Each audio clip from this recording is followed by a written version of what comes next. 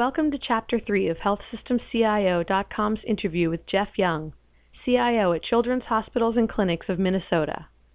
In this segment, Young talks about the challenge of providing access to teenage patients while protecting confidentiality, working with community providers to create a clinically integrated network, and what he learned during his early days as CIO. HealthSystemCIO.com podcasts are sponsored by Mimecast, the leading provider of cloud-based secure messaging, email archiving, continuity, and security solutions.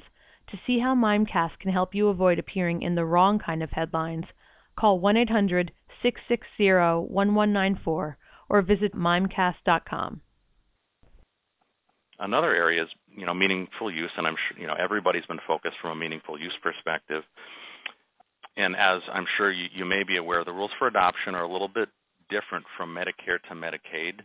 And, we mostly support Medicaid patients. So we have a little bit more runway to adopt. And we're currently working towards Stage 1 certification from a hospital perspective and Stage 1 Year 2 certification from an eligible provider perspective. And the rules seem to change year by year, and so in other words, the rules now for this year are really, even though you're Stage 1, closer to Stage 2. So we have a significant amount of work and effort there, but we're making very good progress. As far as meaningful use, one of the issues that I think kind of poses different challenges for children's hospitals is the patient engagement piece, because obviously you're dealing with the caregivers, the families in some respects, but then you also have the older patients, the teenage patients, and is that something where it's kind of been interesting water to tread?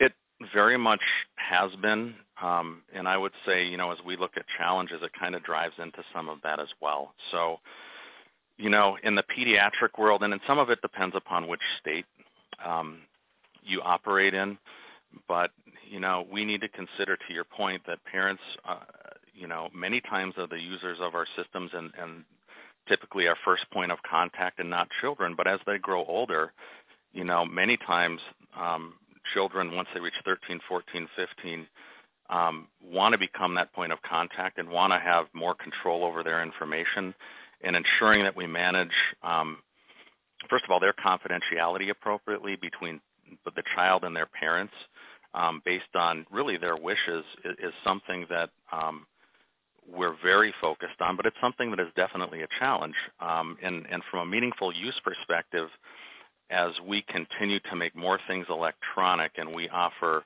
portal capabilities, there are some goals with meaningful use that relate to offering and then accepting and using our portal. And so we're making more and more things electronic. Well, in the past, we used to manage medical records from a paper perspective, and we could manage those needs between child and parent much, much differently. And now we need to ensure that these policies live anywhere patients and families can have access to their information. So this has definitely been both an opportunity and a challenge for us, and something that we're closely watching and playing a role with our EMR vendors on. Absolutely. Right. As far as population health, are you doing anything in that area, or kind of looking towards anything? I know that you talked about really wanting to improve the health of the community, and again, it's a unique when you're working with pediatric patients. What are you looking at in that area? So we absolutely have been. And, as with many, we're moving down the population health path, but in a fairly measured way. And so, as I had mentioned previously, we've been working with our community providers to create a clinically integrated network that we call Children's Hospital Network.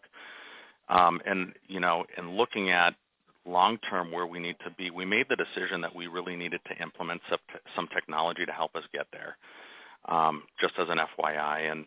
And so we did spend a significant amount of time, about 2 years ago, really vetting out what type of technology capability made sense for us.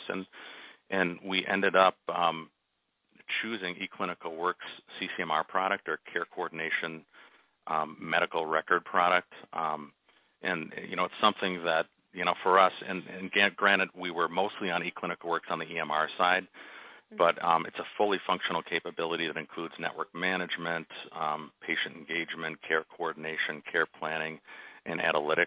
And, so we did decide as a community to move down that path, and we started that implementation over a year ago. And we're pretty happy with the progress that we've made.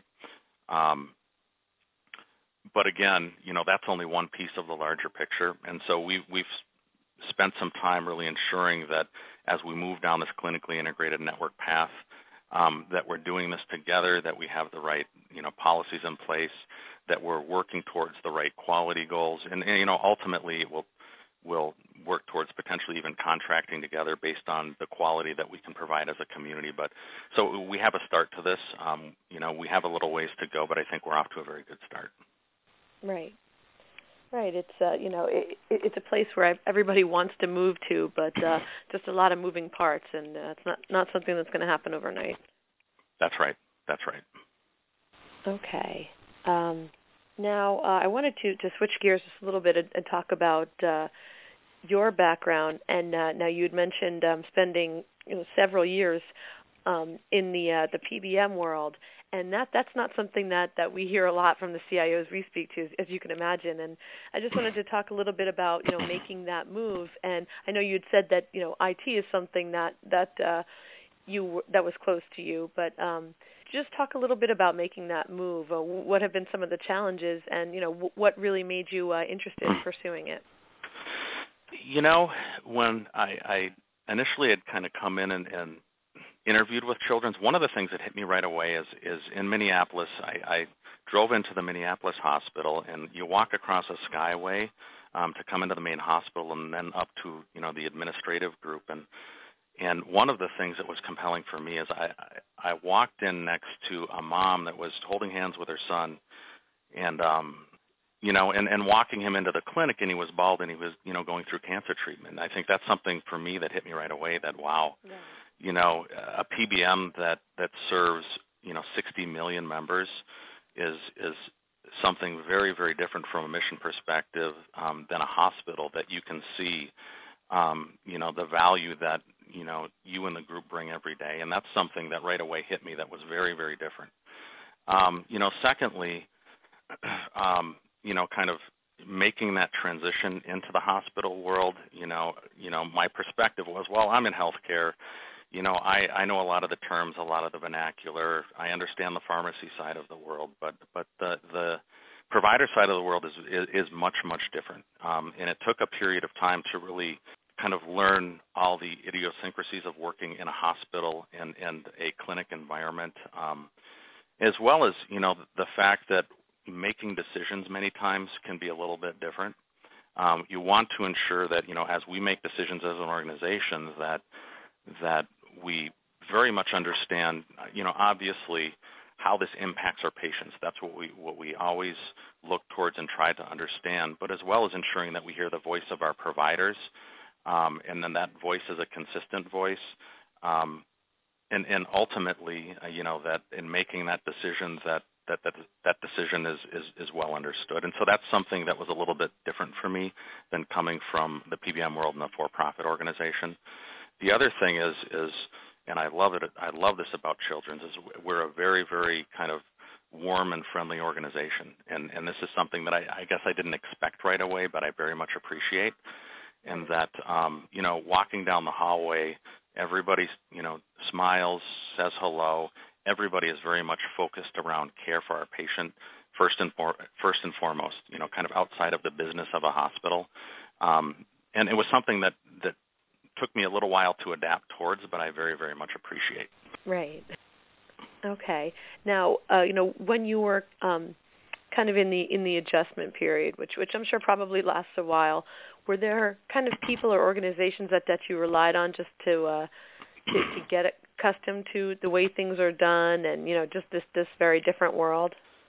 Absolutely. So I spent quite a bit of time kind of early on with one of them is our chief nursing officer, and I think spent a lot of time rounding in the hospital and on the units and shadowing to just try to understand, first of all, what is, from a system perspective, what are the real needs?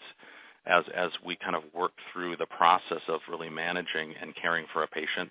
So I spent quite a bit of time out on the floors, and again, our chief nursing officer did a great job of mentoring me as well to help me understand kind of, the reality of some of the things that I was seeing. I also had the opportunity to work with our head of nursing informatics, Bobby Carroll, who has been with the organization for a number of years, to really kind of mentor me related to the different parts of the organization, what their needs are, how we can best work with them. And so, there were a number of individuals that I ended up working with that kind of helped guide me down that path to really learn the organization. And then it was great.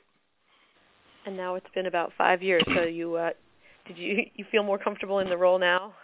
Absolutely. All right. Well, I know we've talked about a lot. I didn't know if there was anything else you wanted to touch on as far as some of the big priorities you have. I know we really ran through a lot. Yep, and you hit on a number of the larger priorities. A couple of additional things maybe to note from a priority perspective. First of all, we spent the past year really taking that step back and refreshing our kind of long-term forward-looking organizational strategy. And with that, we had the opportunity to not only look out 3 or 4 years, but to look all the way to 2020 to understand, what is the market going to look like? What role should we play in the market? What are the expectations of our patient and families going to be in 2020? And I've now had the opportunity, and we have as a team, to decompose this into really what it means to IT. And so, typically you want to pick a couple of things that you can really help enable the organization with. And there were a couple of things there. One of them was that we believe, that the needs of our patients and families and really the expectations are going to change quite a bit. And so, providing what we would call access anywhere is something that is we believe needs to happen. So providing the ability to really wrap maybe technology and process around our patients and families wherever they're at. So mobile health is something that becomes very important. Telemedicine is something that, we're starting to very much focus on, and that whole side of the world.